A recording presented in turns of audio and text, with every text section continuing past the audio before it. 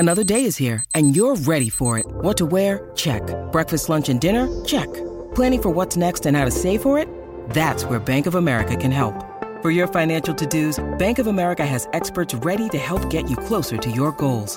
Get started at one of our local financial centers or 24/7 in our mobile banking app.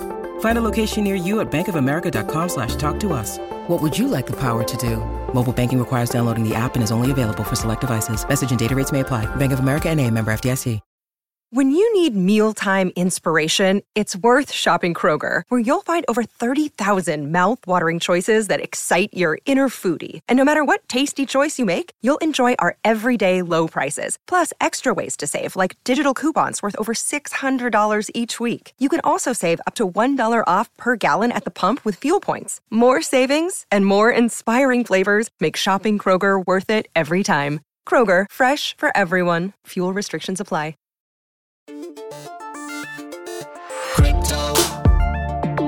What do we know about crypto? Not much. So let's figure crypto out together. One of the two hosts knows about crypto.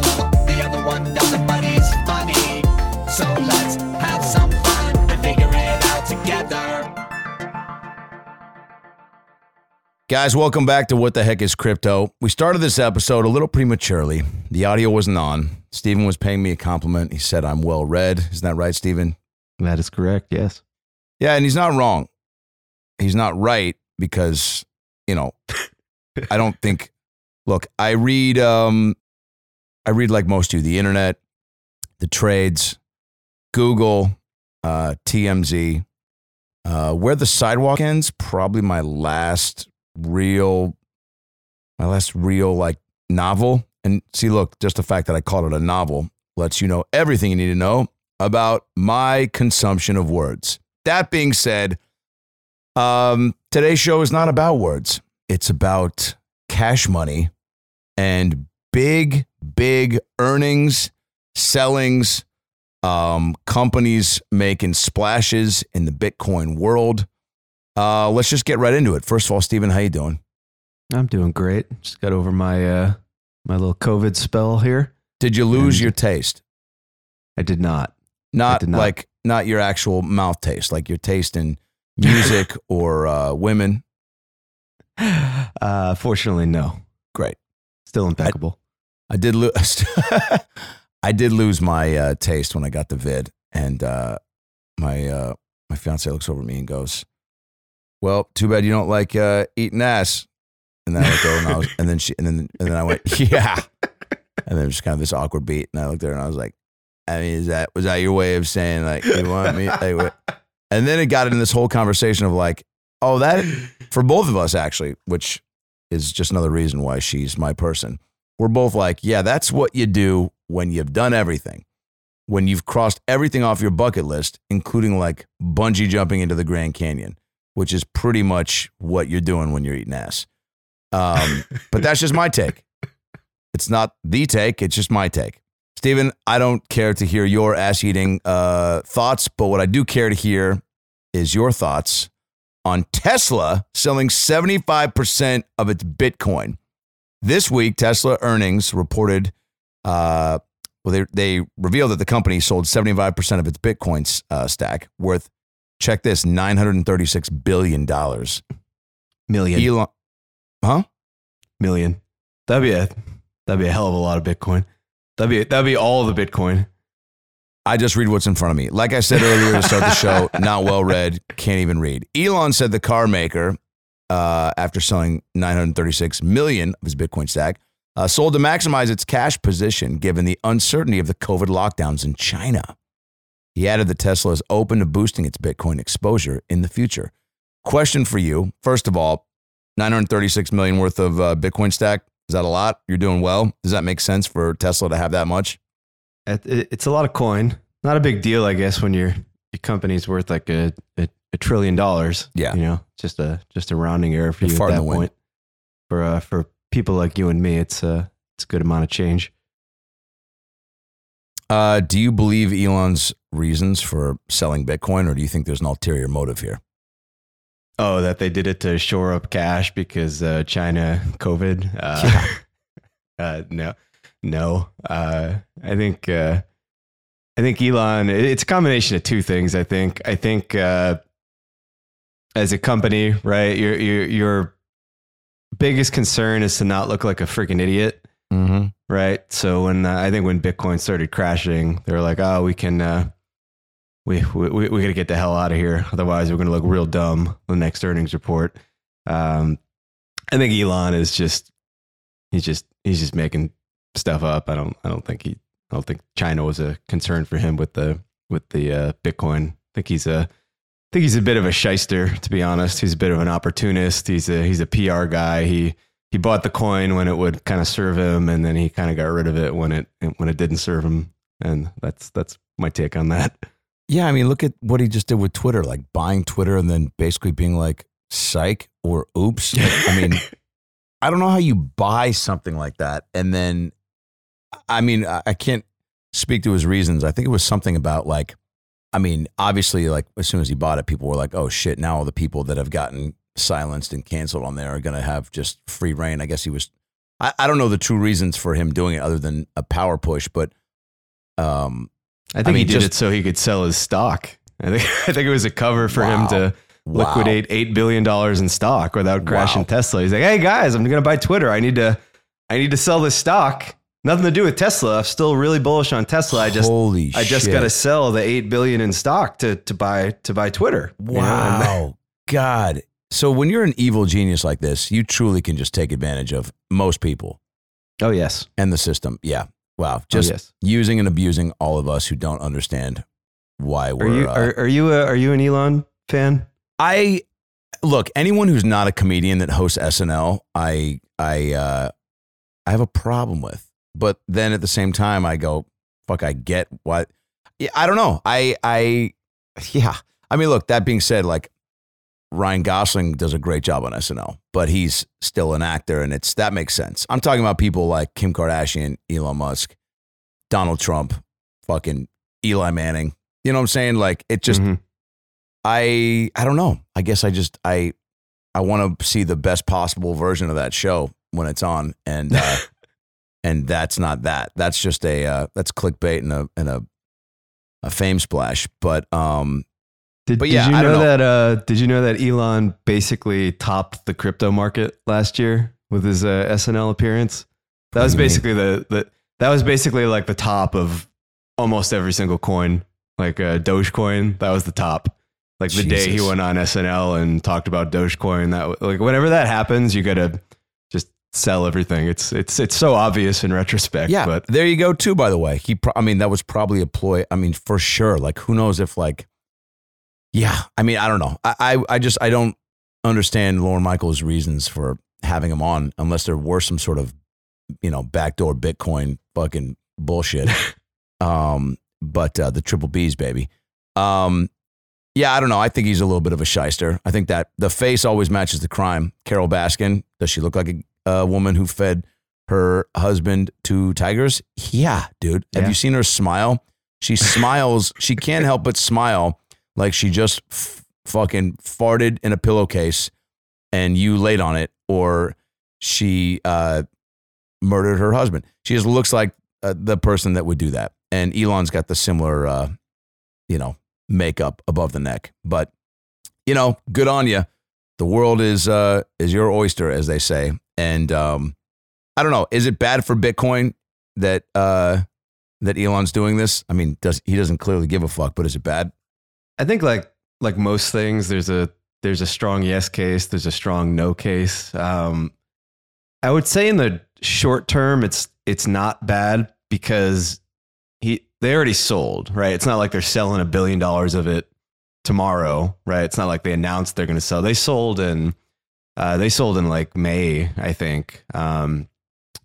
There's a lot of word going around that they're actually the ones who like caused the huge liquidation cascade that sent Bitcoin from 28,000 all the way down to 17,000 or so, and blew up all these hedge funds. A lot of people are memeing on Twitter that basically Elon liquidated everybody by selling everything. Right.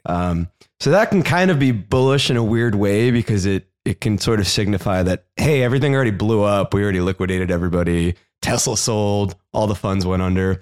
Maybe that was the bottom. So in that case, like, I don't think it's bad. I think long run though, like this is really, it's really shitty for Bitcoin, because Bitcoin has always had this narrative of, all the corporations are going to buy it. They're going to put it on their balance sheet. And that like really hasn't come to pass. Like, other than a MicroStrategy, it's not really any large corporate. I mean, I guess Square holds a little bit, but basically nobody bought Bitcoin. And Tesla was the golden child of this narrative, right? When Tesla bought Bitcoin, all the Bitcoiners were like, okay, this is it. This is the Bitcoining. We're going to 1 million now. Everybody's going to do it. So them selling kind of really kills that narrative of corporations buying Bitcoin. I think the additional thing that's bad is there's this large narrative out there that Bitcoin is really bad for the environment, because it just, it burns enough, like more electricity than most small countries do. Sure. So, a green company like Tesla, who's kind of commented on how this is a bad thing, unloading it, it's not good. So I think short term, it's maybe oddly bullish, but I think longer term, it's not good for Bitcoin. Do you need like these types of celebs in the Bitcoin universe to, I mean, just, I guess, I don't know, I wouldn't call Elon the face of it, but like people that are invested as he is with the, resume he has, does it help or hurt an overall situation when they're involved, for better or for worse? I guess is my first question. I think more often than not, it hurts, because everybody is always really eager to welcome these people like into the club, and Elon's buying, Elon's the best, right? And then when they turn around and it turns out they don't really understand Bitcoin, or they did it as like a cynical PR play or something, and then they dump their holdings, then everybody has to flip flop and talk about why Elon is actually stupid, and we never liked Elon, we never wanted him there in the first place. Like Bitcoin is supposed to be the thing that like transcends all cults of personality and human nature and all these things. It's just supposed to be mathematical code, something you can just hang your hat on, and you don't need celebrity or anything like that to push it through. So I think ultimately Bitcoin doesn't need that. And when this happens, it just causes like more long-term harm than good. Although I will say, like, even though you don't need celebrities on board, I do think, I'm a bit of a realist. I think you need the elites on board. I think eventually you need the people who kind of run the world, right? Not necessarily like famous actors and athletes, but the guys who make laws, or the guys who donate to the guys who make laws, the big money people. I think ultimately, if they don't come on board, I don't know if this stuff ever really takes off, or if it does, it's going to be something that may take just decades to play out. And I don't have that long to wait, quite frankly. I don't either. Well, first of all, you just got your taste back, and so you're jumping into the deep end with your pants on, which I did, by the way, yesterday in Lake Washington. Real quick tangent, and this is a good metaphor for life. I had an opportunity to get on a inner tube with my nieces. I did not bring a suit. I didn't plan on going in the water. I jumped in my shirt and pants. Eventually took my shirt off because I'm not 12 and embarrassed about my man boobs anymore. But because they firmed up into pecs, and I'm proud of the transformation. But yeah, circa 28 years ago. I mean, there's fucking. I am jumping into that pool just as fast as I'm jumping out, covering my everything above the belly button, just hoping that my friends' dads don't get a glimpse, so that they don't make some sort of titty joke. All right. So, I think when the things that catch my eye in this world are things that I connect to and that I understand like right away. It's almost like simple math. When I was trying to get good at certain math, avenues in high school for the SATs, like I'd go super early to try to figure out the quadratic formula at like 6 a.m. with Mrs. Crowley. And, her love for math was already off-putting. And the way that she talked to me about my lack of understanding of the quadratic formula was unnecessary, to say the least. But I digress. I wish her the best. That being said, have I fucking used that formula ever? Nope. Has anyone ever come up behind me at gunpoint at an ATM being like, hey, what does negative B over 2A mean? Or give me your money. I'm like, cool. This must be a NyQuil dream because this isn't a real scenario. But last week, video game retailer and juggernaut and houser of all, wet dream pre-comers, GameStop finally launched its NFT marketplace. GameStop is, I consider, the YouTube of gaming, right? They house all the shit. They put themselves in a position to go, we're your one-stop shop, GameStop stop for all things Xbox, PS, fucking, if you want a retro Sega Saturn Gran Turismo cartridge, we got you, or disc. Anyway, this platform, immediately when I see this, I go, okay, cool, GameStop. I know what these guys do. I've been there. I support. The platform recorded over 1 million in sales just hours after it launched its NFT marketplace. Welcome back to Duh with Adam Ray. These numbers absolutely destroyed the recently launched Coinbase NFT marketplace, which just did 74,000 in sales in its first day. First of all, GameStop, what prompts, contributes, allows them to do what they just did? GameStop is an interesting company, right? They're not afraid to YOLO, as we've seen in the world of finance lately. Not just them, but the investors of their stocks and options. I think you remember the GameStop squeeze of last year, where they set the stock to the moon. Yes. So GameStop has really sort of embraced the internet meme type culture, and it's a short bridge from there to kind of like the world of NFTs, and NFTs and gaming have a lot of overlap. So this is like a really natural fit for them to do something like this. I think it's a really cool, innovative play as a company. I think that you're going to see more of this in the future from like everybody. I think you're going to see like brands like Nickelodeon and Disney, anybody who has this IP. This is sort of like the next phase of crypto, in my opinion, is like giving artists, giving creators, giving, people who have intellectual property, who create intellectual property, a new way to like monetize that. We all buy, or we have bought in the past, Disney merch, Disney stuffed animals, whatever, Disney lunchboxes. You put those characters on everything. NFTs are kind of perfect for that, and they also fit really well into the sort of Gen Z, Uber gambler, YOLO mindset. People like collecting things. People like gambling. People like, characters or whatever, at trading cards, things. They like to collect stuff. So it makes sense to me that we see this, and we're going to see more of it in the future. And I tip my hat to GameStop for being a trailblazer in the space here. What kind of hat? Fedora, beanie, cowboy? I've never bought a fedora. I usually just wear baseball. Out of here. I don't believe caps. You. Well, you got nice hair. The viewers can't see. Steven's got a nice dew on top of his dome. Thank you. Okay, so the numbers are crazy. What happened in the Coinbase NFT market space where 74 doesn't sound like a lot? Yeah, I mean, Coinbase launched, when was that? Early May, I think. This was like a very hyped product launch. Everybody's like, oh my God, NFTs are the next big thing. Coinbase is going to do NFTs. Now everybody's going to be able to get access to NFTs because they can use Coinbase. It's going to be a huge thing. And it was a disaster. They did 74,000 on their first day. To put that into context for people, on the day that Coinbase launched and did 74,000 in sales, OpenSea, which is the largest NFT marketplace, the basically the only one for a long time.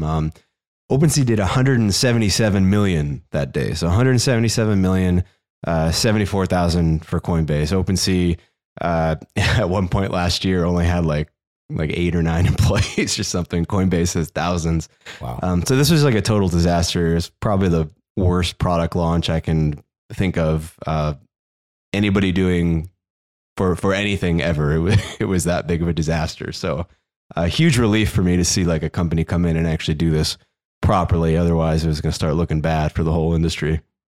What is yeah, totally. What do you think is more successful? The GameStop marketplace or the GameStop NFT marketplace? Oh, you mean like what's like why is it successful? Like, Yeah, why is it more successful than Coinbase, I guess? Yes.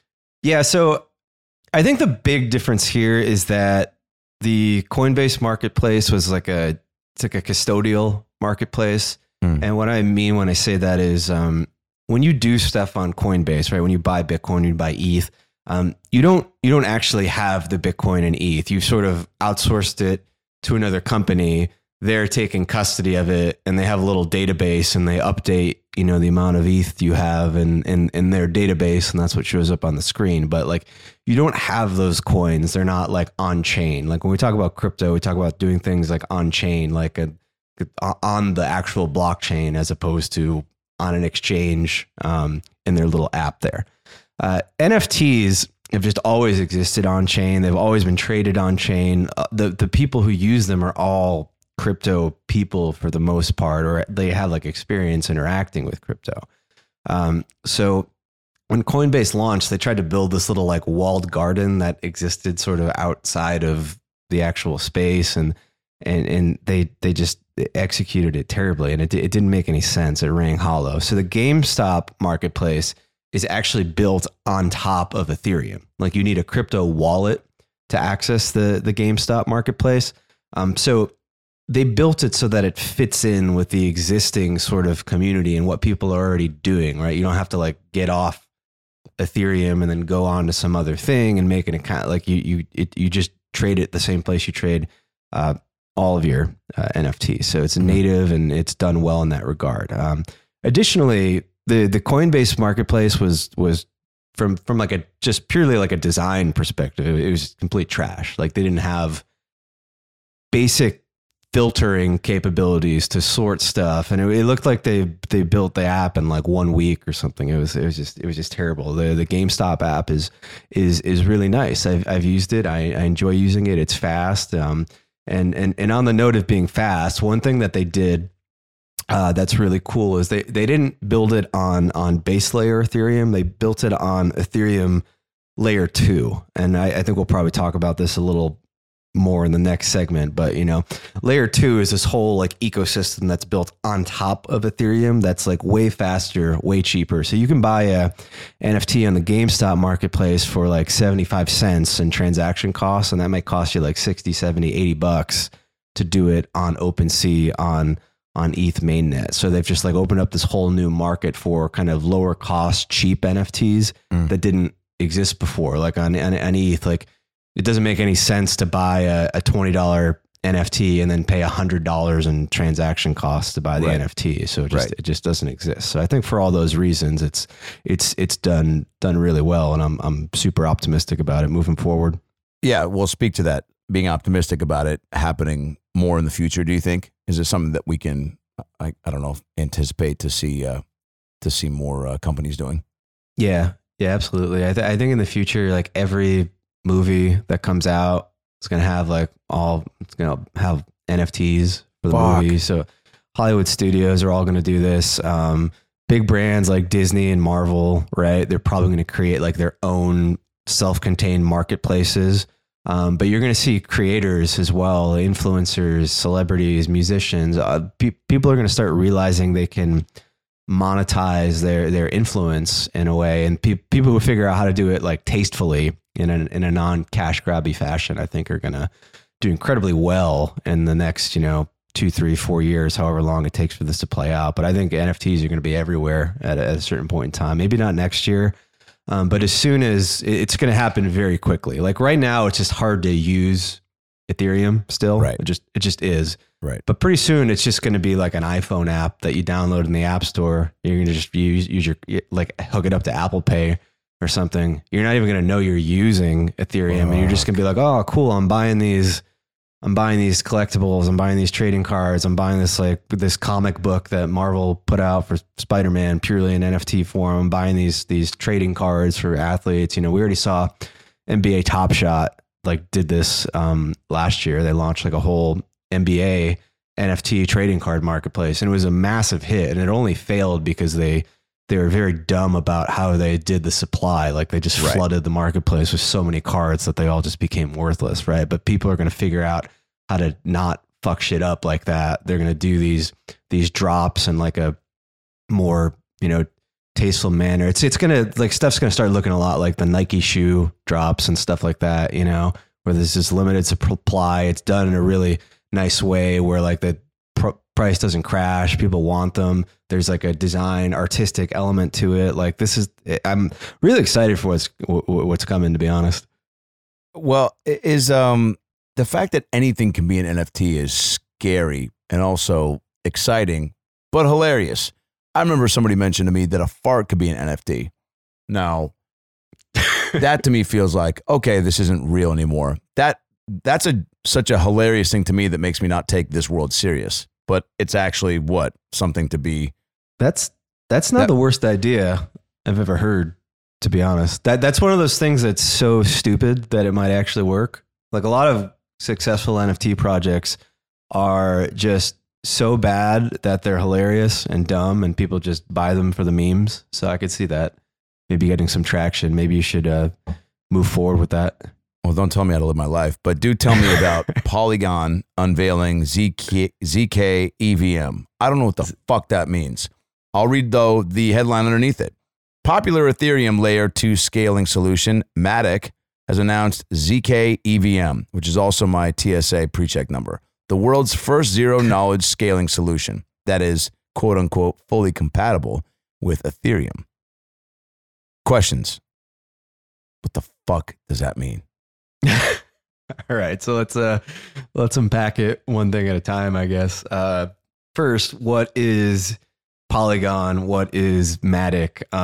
Polygon, Matic, basically same thing. Polygon's like kind of name of the company, name of the platform. Matic is the name of the token it uses. So at the very, very high level, Matic is a crypto coin. It's a token. It's a thing you buy and you hope the number goes up. But what is the product? Polygon is similar to Ethereum. It's a crypto platform where you can build apps. You can interact with those apps. You can send coins. You can do all the stuff you can do on Ethereum, basically. It was originally designed as sort of like a scaling solution for Ethereum. And when we talk about scaling, we mean like, can we do more transactions? Can we do them faster? Can we do them cheaper? Because Ethereum at its base layer is very slow. It's very expensive. There's a couple of main ways we've been scaling Ethereum. The first is to create something called like a side chain.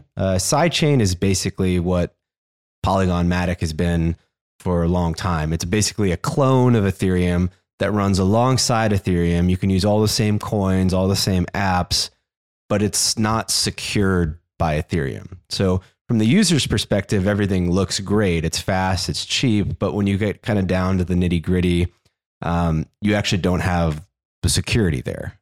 So that's the downside of side chains. The other way we're trying to scale Ethereum is through something called rollups, or what we kind of collectively call like layer 2. So you can imagine we've got Ethereum on the bottom layer, and then we're building all these other ecosystems on top of Ethereum, and then everything sort of funnels down to it. So these layer 2s, these rollups, these are similar to the side chains in that for the user, they're cheap, they're fast, but they are secured by the actual Ethereum network underneath. So you kind of get like the best of all worlds. Now, Polygon, the company, has been kind of doing a bunch of stuff, right? They've been basically acquiring all this different technology. So they're kind of a side chain, but then they're also trying to put out technology that is like a layer 2. They're trying to like put out this better product there. So this announcement, right? This announcement of the ZK EVM, this is referring to.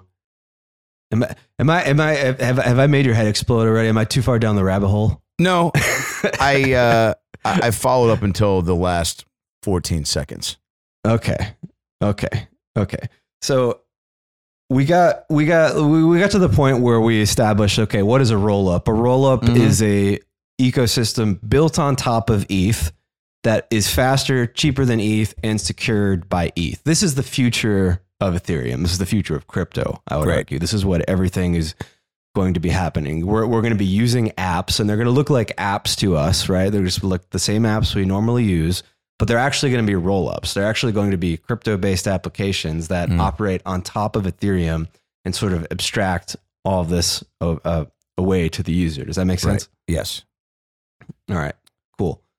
Okay, if Matic, right, this layer 2 scaling solution, which, by the way, what does layer 2 mean? Like, why is there a layer 1? Is there a layer 3? Yes. So ETH is layer 1, right? The Ethereum network, as it was originally designed and exists today, is layer 1. It's like this blockchain. You know, you've got groups of transactions all chained together. That's what a blockchain is, right? That's the base layer of everything. And then layer 2 is everything we build on top of that, right? It's kind of similar to the web, like how underneath the web, we've got like HTTP and all these like protocols. And on top of them, we built like a layer of applications that use all that plumbing. But like you as the user don't see that. It's all been abstracted away from you. You just sort of interact with the top layer of infrastructure, if you will. Okay. Well, that's exciting. Well, you mentioned this to me before we started too, that there was a lot going on this week. Is it almost like, the way a sports fan gets excited if there's a lot of big trades? And obviously like NFL training camp is getting ready to start, I think today. When there's a week where there's a lot to talk about, is it exciting or is it overwhelming? I know for me it's exciting, but that's because I don't have a horse in the race as much as you do. It is exciting. It's exciting in a very nerdy way. Like the recent times have been very exciting for ETH people, right? Because we got one huge thing coming up, right? Which is the merge. We talked about that a little last week in some previous episodes. For people who don't know what the merge is, this is, potentially one of the greatest trades or happenings that's ever going to happen in crypto or has happened in crypto. And it could have just monumental consequences as far as like adoption goes, as far as the Ethereum price goes. Definitely look into that. But if you go even nerdier down the ETH rabbit hole, right? Like ETH heads are very into scaling ETH and the technology behind scaling ETH. The idea that we can have like tons of people using this thing and we can build this entire worlds on it. We can build NFTs, we can do gaming, metaverses, we can do decentralized finance, just whatever, build it all on this, right? That's what ETH heads are really geeking out about. And if you go further down that rabbit hole into layer 2s, right? So we mentioned that Matic, the big announcement was that they announced a ZK EVM. Right. So if you want to nerd out even a little bit more, we talked about roll-ups being this like layer built on top of ETH that we all interact with. There's two main kinds of roll-ups that exist. One is an optimistic roll-up. The other is a zero knowledge roll-up. That's what the ZK there stands for. Okay. I'm not going to go too far down the rabbit hole because I don't want to. It's just too much for this pod. But save it for next week. Yeah, for you as a user, right? When you use an optimistic roll-up, the downside is you're using like an app, right? And when you want to take your money out, they're like, sure, you can have your money in 14 days. Right. And that sucks. So the ZK version of these rollups, the thing that Polygon announced, is a big deal because now the user can instantaneously go into the app and instantaneously come out of the app. So it reduces like an incredible amount of friction, right? So people are very excited about the ZK EVM because we can now build apps that are compatible with Ethereum, the Ethereum virtual machine. That's what the EVM part is. And there are zero knowledge rollups. That's the ZK. So you get an app that's compatible and then the user can kind of come and go as they please. It's just like a way better experience for the user, way better experience for the developers. Us Ethereum nerds are like really excited about this because we think it's going to supercharge development and supercharge user adoption. And that, that makes number go up, which is kind of what we all want at the end of the day. That makes number go up. Sounds like me trying to explain this to anybody. That makes number go up. Well, the numbers are going up not only in the Ethereum layer 2 scaling solution world, but for this podcast. We just found out we broke 2 billion downloads last week. That's not true, but that's what I'll be saying in the upcoming episodes. Steve, another great episode of What the Heck is Crypto. You fucking broke it down. You laid it down. You educated. You informed. You did everything you're supposed to. And I hope you guys learned something. I know I did. This episode probably has given me the most insight because I've had the less. I haven't smoked pot in about 2 weeks, so I feel very able-bodied and sharp to receive everything you're saying. And Elon Musk, if you're listening, dude, buy Taco Bell. Twitter is that's too real, man. You buy Taco Bell and take it back, people go, yeah, dude, nobody should do that, unless you want to make the meat actual meat. Real quick question for you before we break this off, Steven. Taco Bell's meat's not meat, right? So what is the impossible meat? If Taco Bell did like an impossible taco? I mean, Hold it right there. Your silence says everything. That's a teaser for next week. Guys, thanks for listening. We'll see you next week on What the Heck is Crypto?